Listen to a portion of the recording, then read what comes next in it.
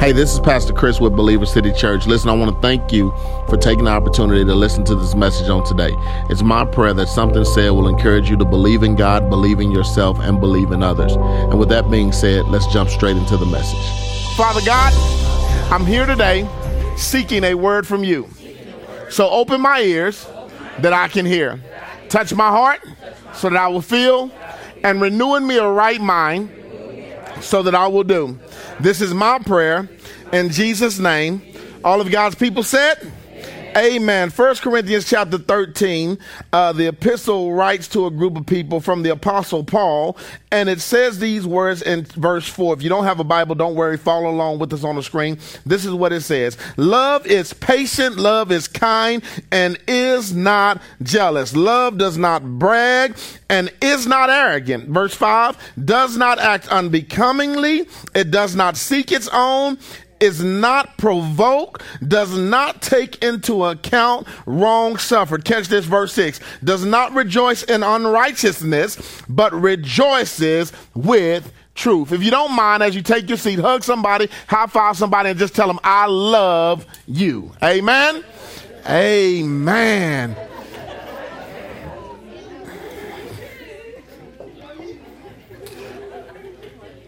I am so elated to be here on today, excited about how we are growing as a church and people are getting involved and connected. I was celebrating with a group of volunteers who come extra early. Some arrive at 8:30, some arrive at 9:30, just to prepare so that we can have an awesome worship environment. And I was counting the amount of people that were here, and it was about 15, 16 people were here. And I just had to look at a couple of them and realize, do y'all know that we have 15, 16 people volunteering when we used to only have 15, 16 people at church?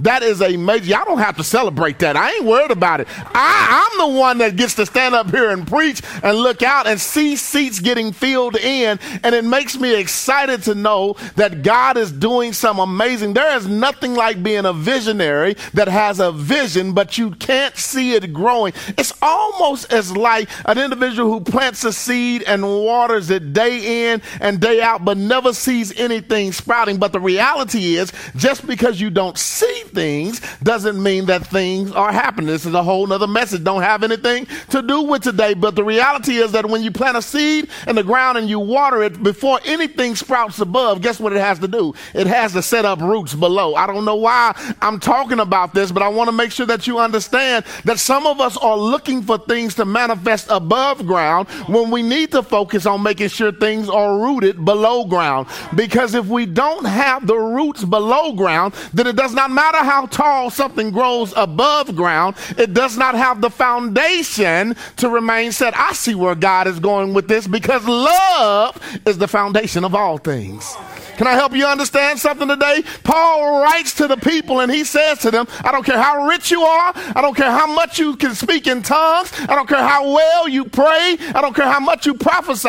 If you ain't got love, you don't have nothing. This is why I know some people that are okay being broke, living in the hood, going through things, because they have love. Their family is full of love. Their relationship is full of love. This is why Big Mama made it in South Dallas in Buntown Projects and never worried about how big her house was going to be, because she knew whenever she put a pot on the stove, she was making it with love. She knew when people came and knocked on her door, they were coming because they love her. We couldn't just text Big Mama back then. Y'all don't know what I'm talking about. They had them rotary phones back then. You had to wait till that thing cycled around just to make sure you call. So if you call somebody, you did it on purpose. Wasn't no pocket dialing back then. And you did it out of love.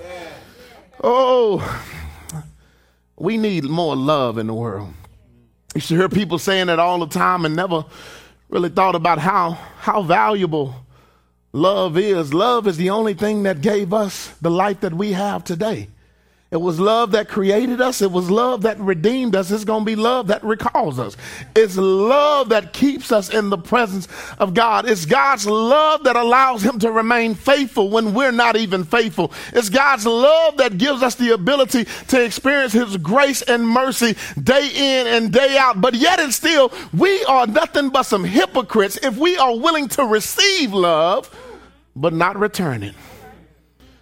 God calls us to be disciples. He calls us to be disciples. And as being a disciple, what he's saying essentially is, I need you not only to learn from me, but live like me so that others can lead like me. I need you to have a full understanding and comprehension of who I am. So when I love you, I need you to go back and share that same love with somebody else. But the problem is with most of us believers, we get right. We get that good smelling perfume. We stop buying the body oil and get the real thing.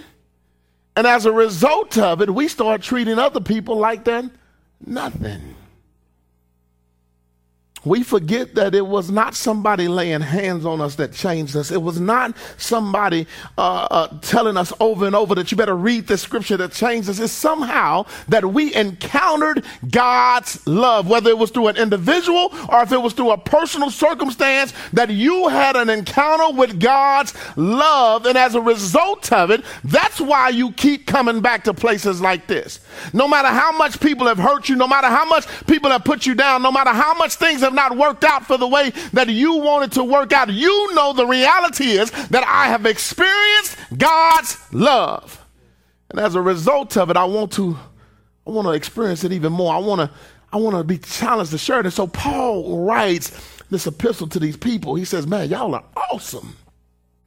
Y'all are building an amazing church. Life is grand. I've heard great things about you, but I want to make sure before you get the big head that you understand, in everything you do, I need you to do it with love. Old saints used to sing a song that said, love lifted me. Love lifted me when nothing else could help. Love lifted me. And so Paul pencils this text and he writes this. Couldn't send an email at that time, but he writes it hoping that the words that he expressed on whatever the document was that he wrote that day would find them and would have just as much value when he wrote it. I believe not only did it have value then, but it still has value now.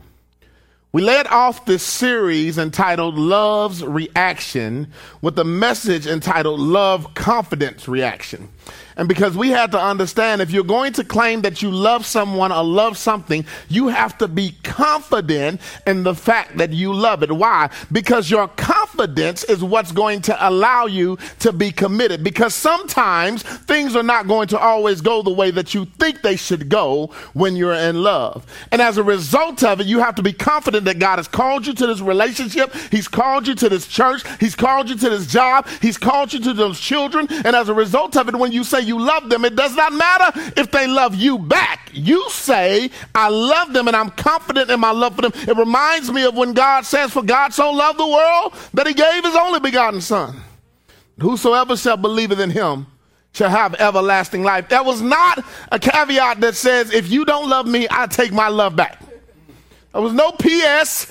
I'm giving it conditionally.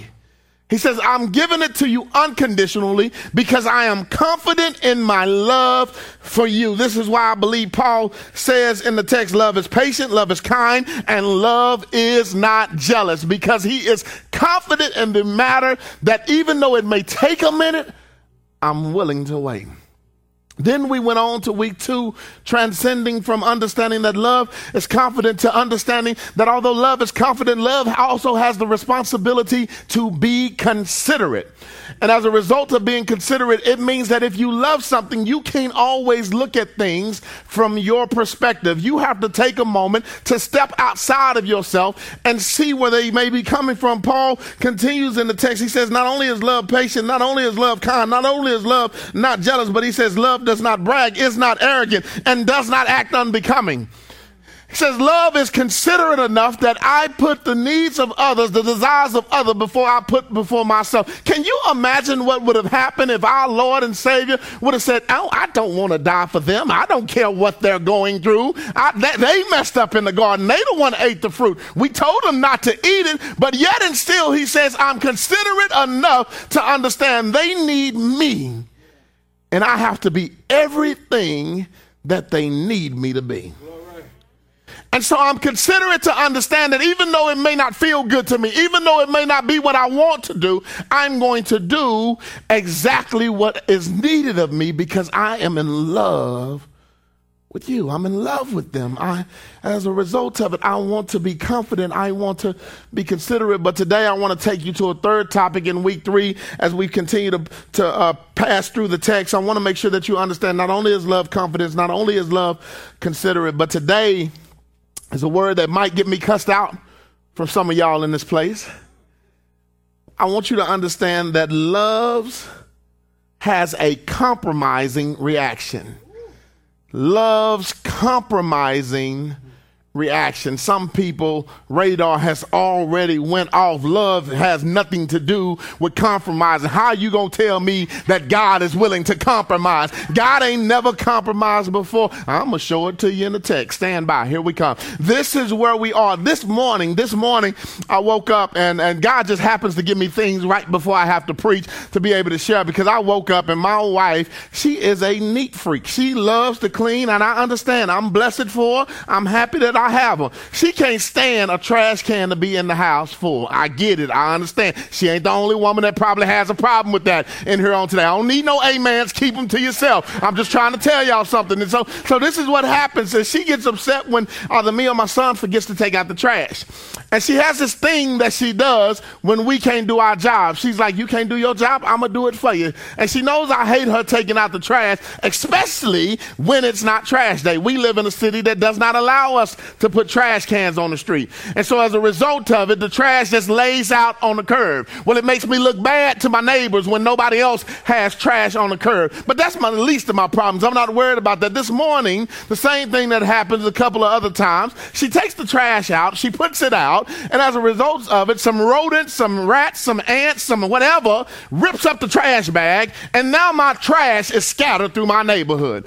Now it just makes me look, I can only imagine how many people have woke up before I did this morning and seen my trash all out on the block because of the fact I couldn't do what I was supposed to do. It actually wasn't me. I got a son now. That's Isaiah's responsibility. It has nothing to do with me. He didn't take the trash out. And so here it is that I now, before I come to church, me and my son, we done ironed our clothes, earned if you're from the hood, and so we done got our clothes prepared, used the faultless starch. He was like, Daddy, I didn't know it does that. It makes it shiny. Yes, son, let me teach you something. And so we took that time, and now we got to go out there in our J's, bending down, picking up trash off the ground. Oh, y'all should have seen the blood pressure go up in my veins. Instantly, I said, Isaiah, go get a trash bag. We picked up the trash. We did everything we needed to do. I threw it in the back of the Tahoe. But before I left that house, while she was still laying in the bed, sleep in her eyes, I said, honey, I need you to do me a favor. I understand you don't like the trash laying around, but I don't need you putting trash out on non-trash days. I don't want to have to keep picking up trash again off the ground. She kind of looks at me and closes her eyes. I didn't say anymore. I just left the house. I already knew that at some point she was going to say something. She would have a rebuttal for me. I ain't going to even put on blast what a rebuttal was. But what I am going to say is that because I love her, before I even heard her rebuttal, I said, listen, I got a plan. I'm going to go buy a trash can and I'm going to put it next to the garage. And so if we miss the trash day, just put the trash in the trash can by the garage, and that way nothing can get inside of it. It'll have a top on it. We'll be good to go. You should have seen her face on FaceTime. Okay. Whatever you say. I was like, cool, I'm going to go. I got to get ready for church. I don't want my spirit vexed. We'll talk about this later. And so we went on. So my love for her allows me to make a compromise. The compromise is, yes, I'm going to miss the trash. I'm sorry. I'll be in a hurry trying to get the kids to school. I forget. Yes, I understand you don't want trash in your house, but I don't want trash sitting on the edge of the street when it ain't a trash day, because I don't want dogs, cats, or whatever digging through the trash. So let's make a compromise. The compromise is I'm going to sacrifice and buy an industrial-sized trash can, put it behind my truck in the driveway so that we can put the trash in there. It gets out of your house, but it's not on the street, and we can make sure we catch it on trash day. That is the compromise. That is how compromising works. The reason why many of us fail to compromise is because we always think when you're compromising, you're losing. I needed to show you that today. That if you really love something, if you really love someone, then you have to be willing to compromise. Compromising does not mean you lose. Look at where we went up to this point. We've been confident in our love. We've been considerate of others. And because we're confident and we're considerate, it puts us in a position where we should be willing to compromise. I cannot compromise unless I'm considerate. I will not be considerate unless I'm confident. So being in a position that says I'm willing to compromise is not a bad thing. There are many people that would still be married today if they were willing to compromise. There are many people that would still be employed with certain jobs today if them and their employers were willing to compromise. There are many people that would still be at churches today if people were willing to compromise. But because people think that the power of God is asserting your authority and saying, I am the man, I'm the king of the jungle. Because that's the way people think, as a result of it, people say, okay, well, if you got to have everything your way, I guess I don't have to be a part of this. I'm willing to meet you halfway, but I can't do everything your way. Josh hit me up this week. Y'all know I like preaching about Josh because he hits me up and he always coming with me with things. And he's hit me up this week and I was challenged to compromise. And Josh, even though you probably don't realize this, when I'm preaching about you, you need to understand I love you because I'm willing to compromise. And so he comes to me and he comes with these unique ideas and it puts me at a cross. And sometimes I'm like, no, I'm the pastor. It's done. But the reality is that I understand that I have to be willing to compromise, because if I'm not willing to compromise, then I'm not really valuing the relationship that we have. And as a result of it, we can't move forward from here. And so I have to ask myself, would I rather do it with him or without him? And so then I have to go and say, well, does it really hurt what he's asking me to do? And the reality is, it doesn't. I don't have to. When you're confident in who you are, where you are, you don't have to flex your muscles. And yeah, I got them. I ain't going to show them to y'all today, but I got them. They there. You don't got to flex your muscles. You can put yourself in a position that says, let's work this thing together. I promised y'all I was going to show you how God was willing to compromise. Did you not remember that in the text in Genesis chapter 1, God created man. He created all humanity. Things were awesome. Genesis chapter 2 gives you a full recap of day 6 of Genesis chapter 1. And that's as he says, this is exactly what I did on day 6. But then in Genesis chapter 3, because God had already told man in Genesis chapter 2, don't you eat from the tree that's in the middle of the garden. He said, you can have everything else around the garden. Even if you want to step outside of the garden, do whatever you want to do. But don't fool with that one thing at the center of that garden. That just perplexes me, because essentially, if it was the center of the garden, that means in order for Eve to even get to it, if she wasn't around it, she had to pass by a whole bunch of other stuff and Adam just to get to the center. If it was me, I would have stayed all on the outskirts of that whole thing. But somehow they found themselves next to the center of this thing. And so they're there and they eat what they were not supposed to eat. One rule, don't eat it. Because if you eat it, you will surely die. Then they get into a whole conversation with the enemy, and the enemy say, you ain't going to die, and everything that happened, but they end up dying emotionally. They end up dying spiritually. They just didn't die physically, but it would lead to their deaths physically. And they are put outside of the garden. They're put outside of the garden. That should have been the end of the relationship. You cheated on me. You was wrong. You didn't hold down your end of the bargain. I did everything for you. I was always there for you. I sacrificed for you. I gave you my breath. I spent time molding you, building you into the thing. Some of y'all women should be celebrating with this conversation right now, because y'all have invested time, and some of y'all men too have invested in time in getting people where they need to be, and you feel betrayed. And as a result of it, you want to just throw in the towel. I'm not telling anybody to stay or go. That's for God to tell you to do. But what I am telling you today is that God's love is so strong that even when we hurt him, he doesn't give up. Even when we hurt him, he doesn't give up. And so what he essentially does, he puts them out of the garden. But when he puts them out of the garden, this is why I say their punishment was never being put out of the garden. They had punishment that was issued to them. The serpent would lose his legs and would have to crawl on the earth. The man would have to work by the sweat of his brow. Women would have labor pains and long for the love of their husband. They had punishments, but the punishment was never being kicked out of the garden. Being put out of the garden was actually an act of protecting. If you go back and read your Bible, you'll see that the guy that we serve says in the text, listen, man has eaten from the tree of good and evil. Now they're like us. They know the good and bad. Can you understand that God never wanted you to experience the bad things in life? That's why he said, don't eat that one tree. Because if you eat that one tree, you'll know not only good, but also evil. He says, everything that I've created has always been good. All you have seen was the good. You have never seen the void. You have never seen the fact that the enemy has betrayed me. And this is why the enemy said with confidence, this is why I say the devil ain't never lied to me. He'll manipulate me, but he ain't never lied to me. He says with confidence, if you eat from that tree, you're going to be just like God. They should have asked themselves, what do you mean I'm just going to be just like God? I was already created in his image. I'm already like him. Well, what you need is clarity. Just like God means you're going to know the bad and the ugly and not just the good. The worst fear for any parent with their kids is for them to get exposed to the bad and the ugly. And so he puts them out as an act of protecting them. And you know that he puts them out as an act of protecting them because of the fact that he doesn't put them out by themselves. He goes with them. He goes with them. This is why we know that he'll always be with us even into the ends of time. And so what we see in the text is that his love that should have put them to death, that should have caused separation, he continues to allow them to live through the process. And then we see God's ultimate compromise, because when he has given humanity the opportunity to make sacrifice as an atonement for their sin, and humanity still does not give God the best, but they give him the less, he says, listen, I'm willing to compromise. There has to be a sacrifice. That's fine. I will make the ultimate sacrifice.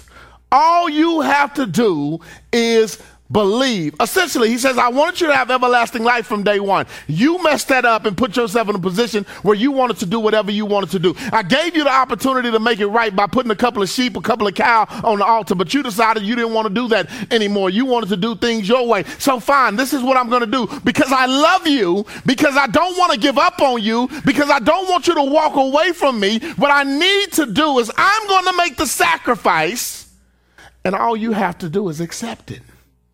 That is God's compromising love. It does not require him to give up his position of authority.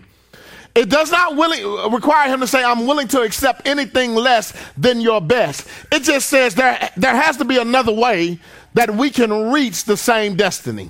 There has to be another way that we can get to the same point. I'm not changing where I want to be. I'm just willing to say, let's figure this out. Let's work together as a team. In a relationship, a husband and a wife have to be willing to compromise. A mother and a child need to be willing to compromise. They have to be willing to work things out together so that we can get to the same point, that we can get to a place that benefits everyone involved. Can I help you understand something today? In a church, people have to compromise. Everything is not always going to go your way. Everything is not always going to make you feel good. Every message is not always going to make you jump and scream and be happy. Everything is not always going to be in your favor. But if you're willing to compromise, then we can get somewhere together. Because the ultimate goal is for us to get somewhere together. Not by ourselves, because that's the reason we join forces, is to get somewhere together. So my question is, as believers, are you willing to compromise? Are you willing to give up what you thought was happiness and embrace what God says is happiness? Are you willing to give up what you thought was peace and satisfaction and embrace what God says is peace and satisfaction? Because if you're not willing to compromise and understand that, God, because I love you, even though Pookie or Shamil say she down with me, God, I'm going to have to let them go just to get with you. God, because I love you, just because it's income tax season, don't mean I'm going to walk away from the church because I don't need to pray for the next 2 or 3 months. God, I love you. I'm going to stick in this thing with you over and over again because I love you. I believe the text teaches us what compromising is. It teaches us the reactions that should develop as a result of our compromising. And I want to make sure that you leave here today, because maybe your marriage might be saved. Maybe your parenting might be a little easier. Maybe you won't leave this church or maybe another church that you're at if you understand that you have to be willing to compromise. Again, compromise is not you giving up your position of authority. Compromise is not you giving up your viewpoint. It's just saying, hey, you saying one thing, I'm saying another thing. I see that there's a path somewhere in between that can get us where we need to be. Are you willing to talk about it? Can we be willing to talk about it at least, and not just shut me down, not just alienate me, because the way that I think we should get to East Ledbetter is not the same way you think we should get to East Ledbetter. You might be using Google. I'm using Siri. I can't help that Siri is anointed and Google is still struggling. I can't help that. I'm just saying, are you willing to compromise? And so what we see here in the text, what we come to find is 1 Corinthians chapter 13. The first point that I want you to understand is that compromising causes people to not function as individual units, but with unity. Compromising causes people to not function as individual units, but with unity. What am I saying? What am I trying to show you? Look in the text. This is what Paul writes. He says that love is patient, love is kind, love is not jealous, love does not brag, and is not arrogant, does not act unbecomingly. This is where we catch in. It does not seek its own. It's key. It does not seek its own. In other words, when you're willing to say that I love you, you're saying I'm willing to compromise. And as a result of it, what I'm saying is that I don't care if things don't just go my way. It puts us in a position where we say, I don't want to be an individual anymore. I want to be part of a team. I heard the most prolific thing this morning when I went to Walmart. It's amazing the things that you can find out just shopping at Walmart. A man said to me, do you know what team means? I said, no, I don't know what team is. I noticed the thing that came from God, because y'all know I'm a fool about acronyms. He says team is an acronym, and it means together everyone achieves more. I was like, wow. Jesus, are you talking to me today? Together everyone achieves more. It says I'm not just about me. But somehow I've turned that M and the me upside down, and we've got to a concept of we. Together we can do more. Together we can achieve more. Paul writes this letter, and I believe he writes this letter because even in ministry, people can get the big head. All it takes is a preacher to preach 2 or 3 messages, and he think he can pastor better than the pastor. It's some preachers, it's some ministers, deacons, members that say, man, I can do this all better than the pastor. I can do this better than the worship leader. I can do this better. I don't need them. And they make it all about me and lose the concept of we. Paul says that if you really going to claim you love somebody, if you really going to claim you love something, then you have to put yourself in a position that you understand that I'm not about just me being satisfied all by myself. I have an understanding that in compromising, it puts me in a position that says I have to be willing to work together as a team. If you're going to be willing to work together as a team, it means that you have to be considerate of other people's position and what they're going through. You have to be willing to be considerate. Man, me and my boys, we played a basketball game. Tough game. I pray ain't nobody in here from Ferris, because I'm going to talk about y'all today. Some ruthless people came out of Ferris. They were worse than my South Dallas friend. And we were playing basketball, and I can't help it that Waxahachie got some cornbread fed boys. We some big boys. It happens. We eat good. And so we were playing ball, big guys, and they were doing their thing. They were getting their rebounds, and they had these little bitty kids out of Ferris trying to get the rebound, and one of my men just picked them up and twirled them around in the air, and he just got all upset. And as a result of it, one time he got twirled and accidentally twirled him, and he let the ball go. He fell. My man didn't throw him down. He fell. The boy gets all up with his fists all balled up, ready to fight. Mama getting ready to come out of the stands, everything, and the coach in me just took over. I forgot that I was pastor. I forgot that ain't now one of these kids my kids, but yet and still they all my kids because they on my teams. And somehow from the seat to the middle of the court, I don't know what happened, but the Lord finally got me and stopped me before I did something I would regret. And I had to get to a point and I called my man off the floor. I said, man, listen, take a break. He was like, Coach, I didn't do anything. I understand, but I need you to do this for us. This ain't just about you, because I know what they're going to do if I leave you on the floor. They're going to do something to you the other end, and I ain't going to understand. So just come come and take a seat for us. This ain't just about you. And he looked at me and he said, okay, coach, I understand. Because at some point in life, things are not always going to go the way you want them to go. But if you're willing to compromise, then you have to understand that sometimes my compromise may make me take the low road instead of the high road. Everything ain't going to always go my way. But as long as it's getting us where we need to be, I'm all about the we. I'm all about the we. I'm all about willing to be working together, because compromise requires me to understand that I'm no longer an individual unit, but I am committed to working together in unity. That's why when the Bible talks about a husband and wife coming together as two, from two they become one, because two minds somehow got to find out how to make that thing one. Can I help you understand? It ain't easy. It's not easy, because I wish it was. I wish it was one of those things when you went and stood at the altar, you just stood there, and once the preacher said, you're now pronounced man and wife, God just said, boom. And I thought like she think like I think.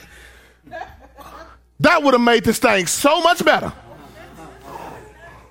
But he ain't do it. God just put that on your list. You might want to make that happen next year round.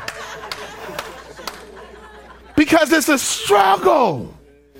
Compromising is a decision that says I'm confident, I'm considerate, and as a result of it, I'm willing to compromise. I don't have to be all about myself anymore. This is why it's okay for some people to stay single. Don't take it wrong. Even Paul says it in the text. For some people, it was better that they did not marry.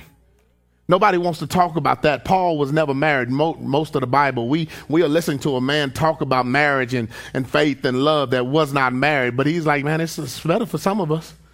Because of the way that we conduct ourselves, it just won't work out. God knows how he's wired us. And for some of those people, I love that Paul might have had an idea that he was all about himself. And because you see Paul talk, he talk about how good he looked and the star that he had in his eye. God, why did you let this happen to me? You could have took this away from me. But yet and still, he was strong. He was in the military, all these things. But that same energy, he then transferred and poured into sharing the word of God. It's okay to be single. I'm sorry, I didn't mean to get on this tangent, but can I tell you something? Don't be sad if you're single. That's just more time to get yourself together. I love my wife and my kids, but I tell you right now, if they wasn't with me, I'd be in Paris right now. It'd be some things turning up in my life. That check will be flowing for real. It look 3-4 cars in the garage. It'll be all right. But it ain't a curse to be single. Now, married folks, don't go trying to get a divorce, because I said that. Y'all stick this thing out. Compromise. Understand how to work together as a team.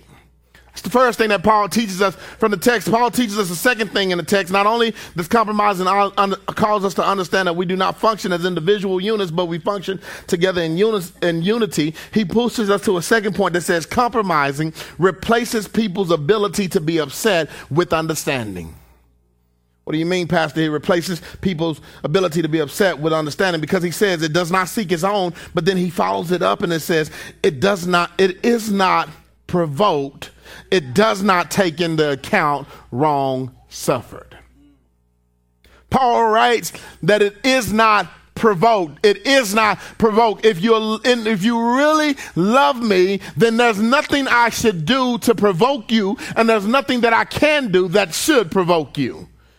I should not seek to provoke you, nor should you be able to say that, oh, you're provoking me, because if you love me, you would not provoke me. If you love me, you would understand that your compromising has to put you in the place where you will not easily get upset, but you will have some form of understanding.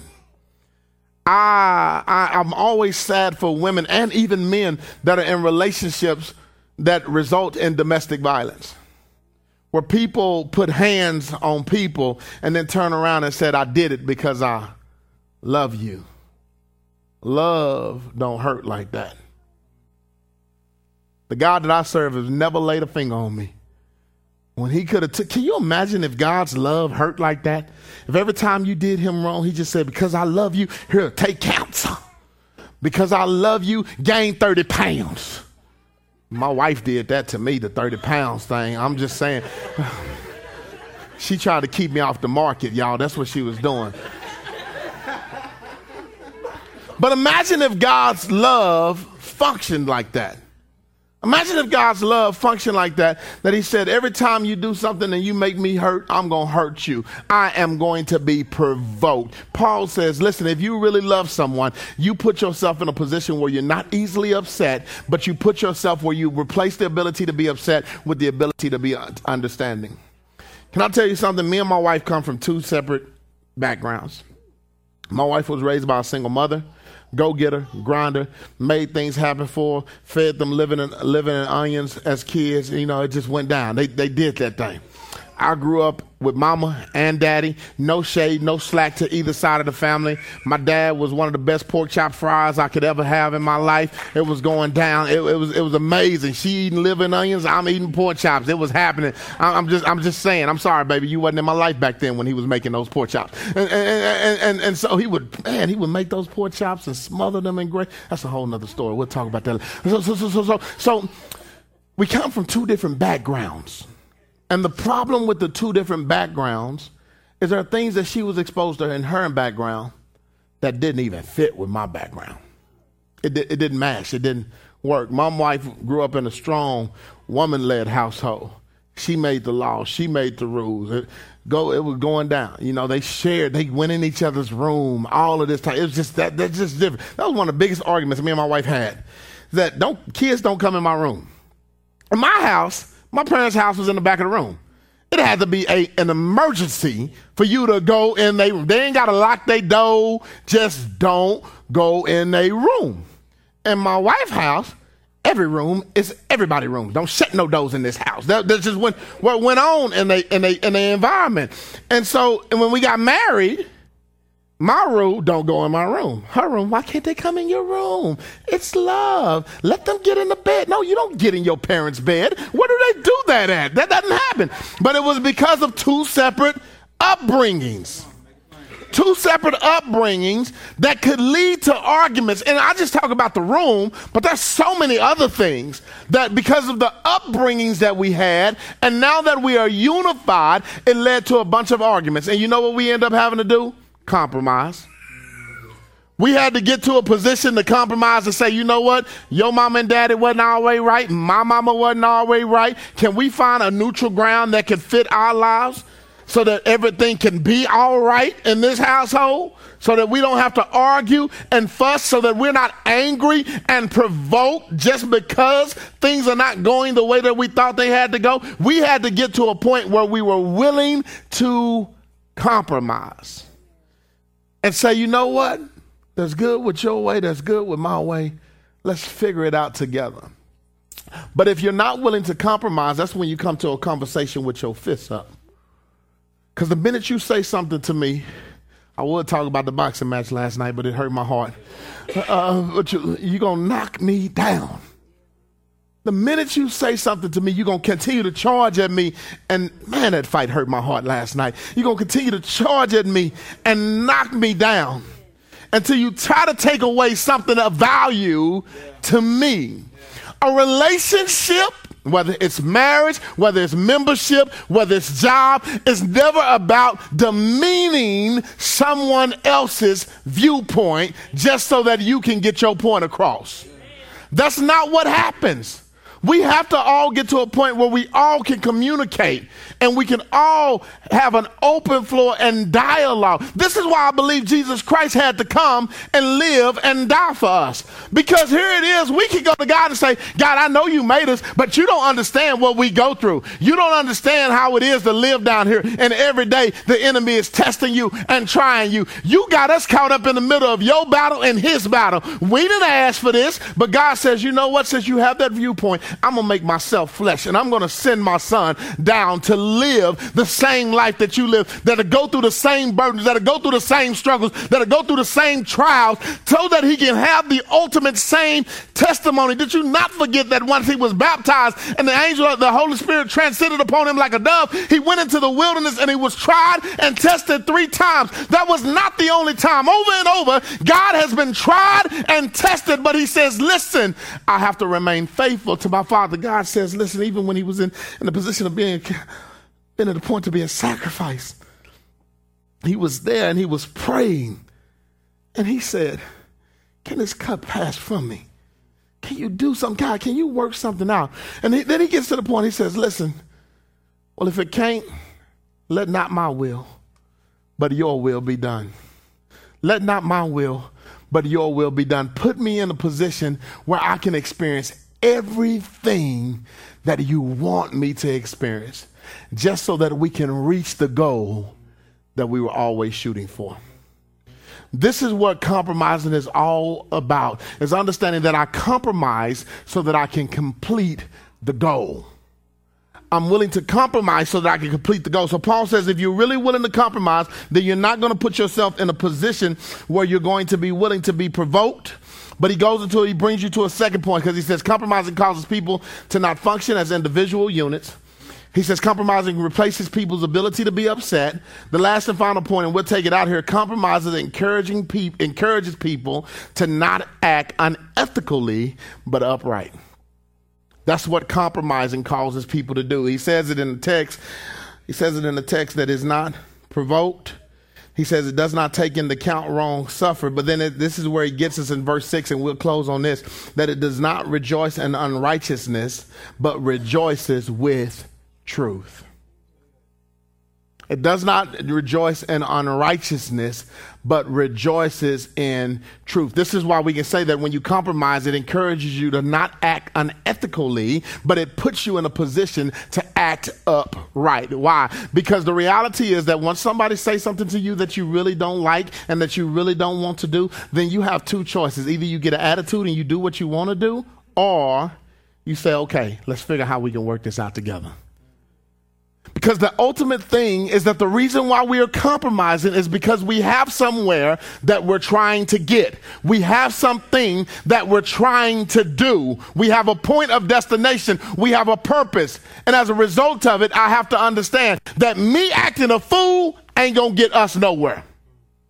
It's not going to make anything better. This is why I believe God didn't just turn everything upside down and destroy us and erase us, because he said it doesn't fix anything. It makes me wrong, and it makes the enemy the victory. It gives the enemy the victory. Why? Because he's poured so much into us. He showed us that he loves us so much, and all the enemy does is say, you think you giving them more than me? You think they any better than me? They going to turn on you just like I did. They'll follow me. They'll give up on you, but God says, no, they're better. They're better. They have my breath. They have the life that I've given them. And so because I've said I love them, because I know that when I created them, I said they were good, I can't give up on them and call them bad. Ooh, somebody missed that. She was good when you married her 10 years ago. What makes her bad now? It was the best church in the world when you joined 5 years, some of y'all 5 minutes ago. But what makes it so bad now? We are so quick to give up on people. We're so quick to give up. Why? Because one or two things did not go our way. Now, I'm not telling you if God says, listen, it's time for you to move. Your season is done. You've done your job. It's time to go on. But the reality is that you cannot open your mouth and say you love something and then turn around and act unrighteous towards it. But many of us, day in and day out, we say, oh, Lord, I love you. Lord, you amazing. God, I thank you. You brought me a mighty long way. This is what we do on Sunday mornings. But Monday, we go act unrighteous. How do you act unrighteous? Because when you get around your friends, you forget the God you serve. You do what you want to do. You say what you want to say. You live how you want to live. Play how you want to play. That's taking some of y'all back.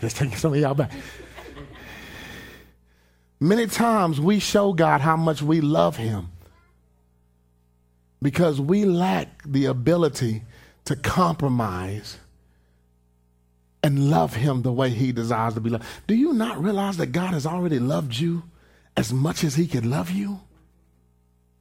I don't think you understand. There was a place that was void. There was nothing here. And he says, listen, the enemy has just took a third of the angels. He's gone. And you know what? I just don't want to control everything anymore. I want someone to love me for who I am. I just want them to love me. So he sees this place that's void. It's not conducive for something he loves to be there.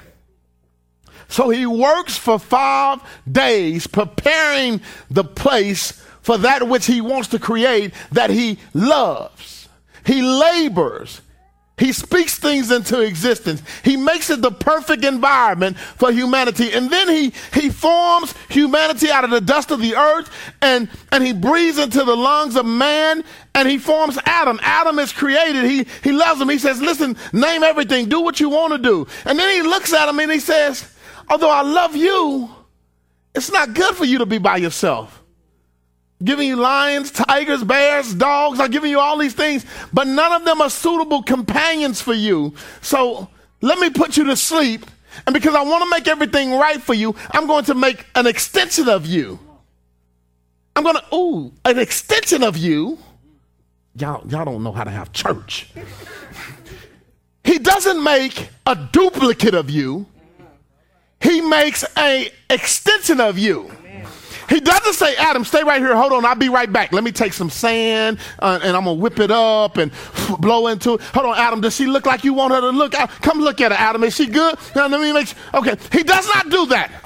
He say, Adam, because I know what's best for you. I need to put you to sleep. And I need to, because I'm going to call y'all to be like-minded. So I might as well make an extension of you. I'm going to put you asleep, and I'm going to put you asleep. I'm going to take your rib.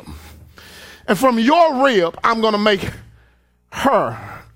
I'm taking your DNA and I'm embedding it in her. Your vision and I'm giving it to her. Your hopes and I'm giving it to her. Your love and I'm giving it to her. Many of us fail in relationships because what we fail to understand is what God has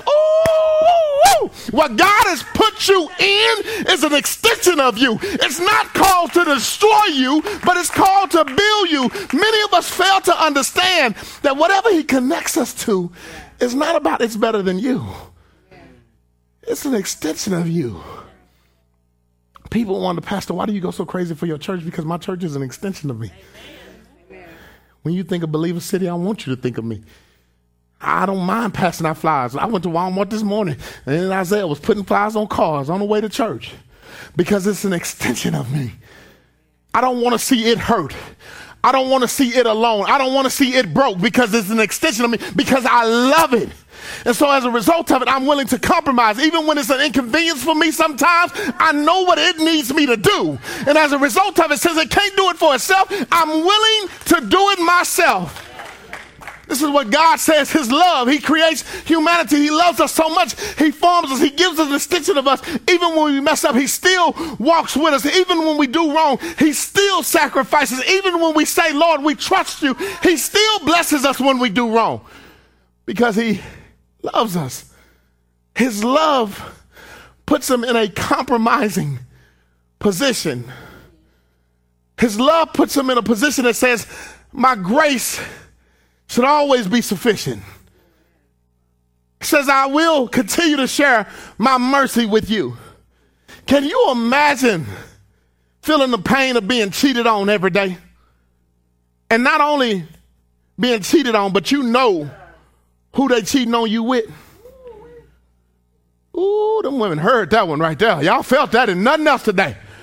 Waking up every day knowing that the person that you have loved and sacrificed is cheating on you. Can I help y'all understand? Some of y'all, if y'all was God, y'all would be done rolled up. Fool, what you finna do? You really finna try this? After what I just did for you? Boom, stop breathing. Instantly. But because he loves us, he continues to give us chance after chance. We cheat on God every day.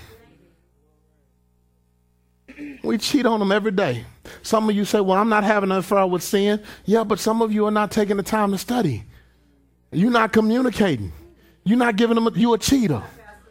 You spend more time talking to Facebook than you do putting your face in the book. You're cheating. We do it every day. When we say that we love God, we have to be willing to compromise and say, Lord, I'm going to give up what I want to do what it is that you want. And when we put ourselves in that position, then he gets the glory. I shared with our leadership team this morning, the worst thing that we can do is put us in a place where we want all the gifts of God, but not the glory of God. That's the worst thing that we can do. Dr. Jakes, T.D. Jakes, she shared this with us, that many of us always want the new things, the new car, the new house, the new spouse, the new friends, the new job, the new money. We want the new things, but we leave his glory behind. I want to be like the disciples were, and like many of you were when you first told God that I'm all in. When Simon Peter was on the water, they cast their net, they caught the multitude of fish, the biggest catch they've ever caught. They brought it in, called his friends over to help him bring it in. He could have had fish fry for days, could have been the biggest baller, bank account could have been set. But he was given an opportunity to say, do you want that or do you want me? And Peter, although he felt like he did not deserve it, he left the blessing to follow the blesser. Many of us have to get to a point in our lives where we're willing to leave the blessing to follow the blesser. The gift is worth nothing without the glory. No matter how gifted you are in singing, no matter how gifted you are in dancing, doesn't matter how gifted you are in accounting, it does not matter how gifted you are a musician, doesn't matter how great you can cook, if you don't have God's glory in your life, it's not going to prosper. When we're talking about this glory, when we're talking about encountering the goodness of God, in order for us to get there, you're going to have to be willing to compromise. Just like God compromised for you. You have to be willing to say, you know what, I know what my flesh wants, but I know what my spirit needs. And if I give into the Spirit, the great thing about the Spirit is God says, if I give into him, then he will supply all of my needs according to his riches and glory. But the problem is when I give into the flesh, it never satisfies the spiritual void that is in my life. I want you to feel God's love to the best ability you possibly can. But the only way you can do that is if you're willing to love him back. If you're willing to be confident in your stand as a believer, if you're willing to be considerate of what God is asking you to do, and you're willing to compromise your personal beliefs to get to the purpose, the place where God has called you to be. God is calling us as believers to compromise, and compromise is not a bad thing. It's a good thing because it bridges two worlds together to get to one destination. And that's what God wants to do for you. Can we give God a hand clap of praise? What an amazing word from God. Listen, we thank you for taking the opportunity to listen to this message. And it's because of that we want to extend two invitations to you. Our first invitation is if you're ever in the Dallas-Fort Worth area, for you to actually stop in and worship with us at Believer City Church. We would greatly appreciate the opportunity to get to know you better.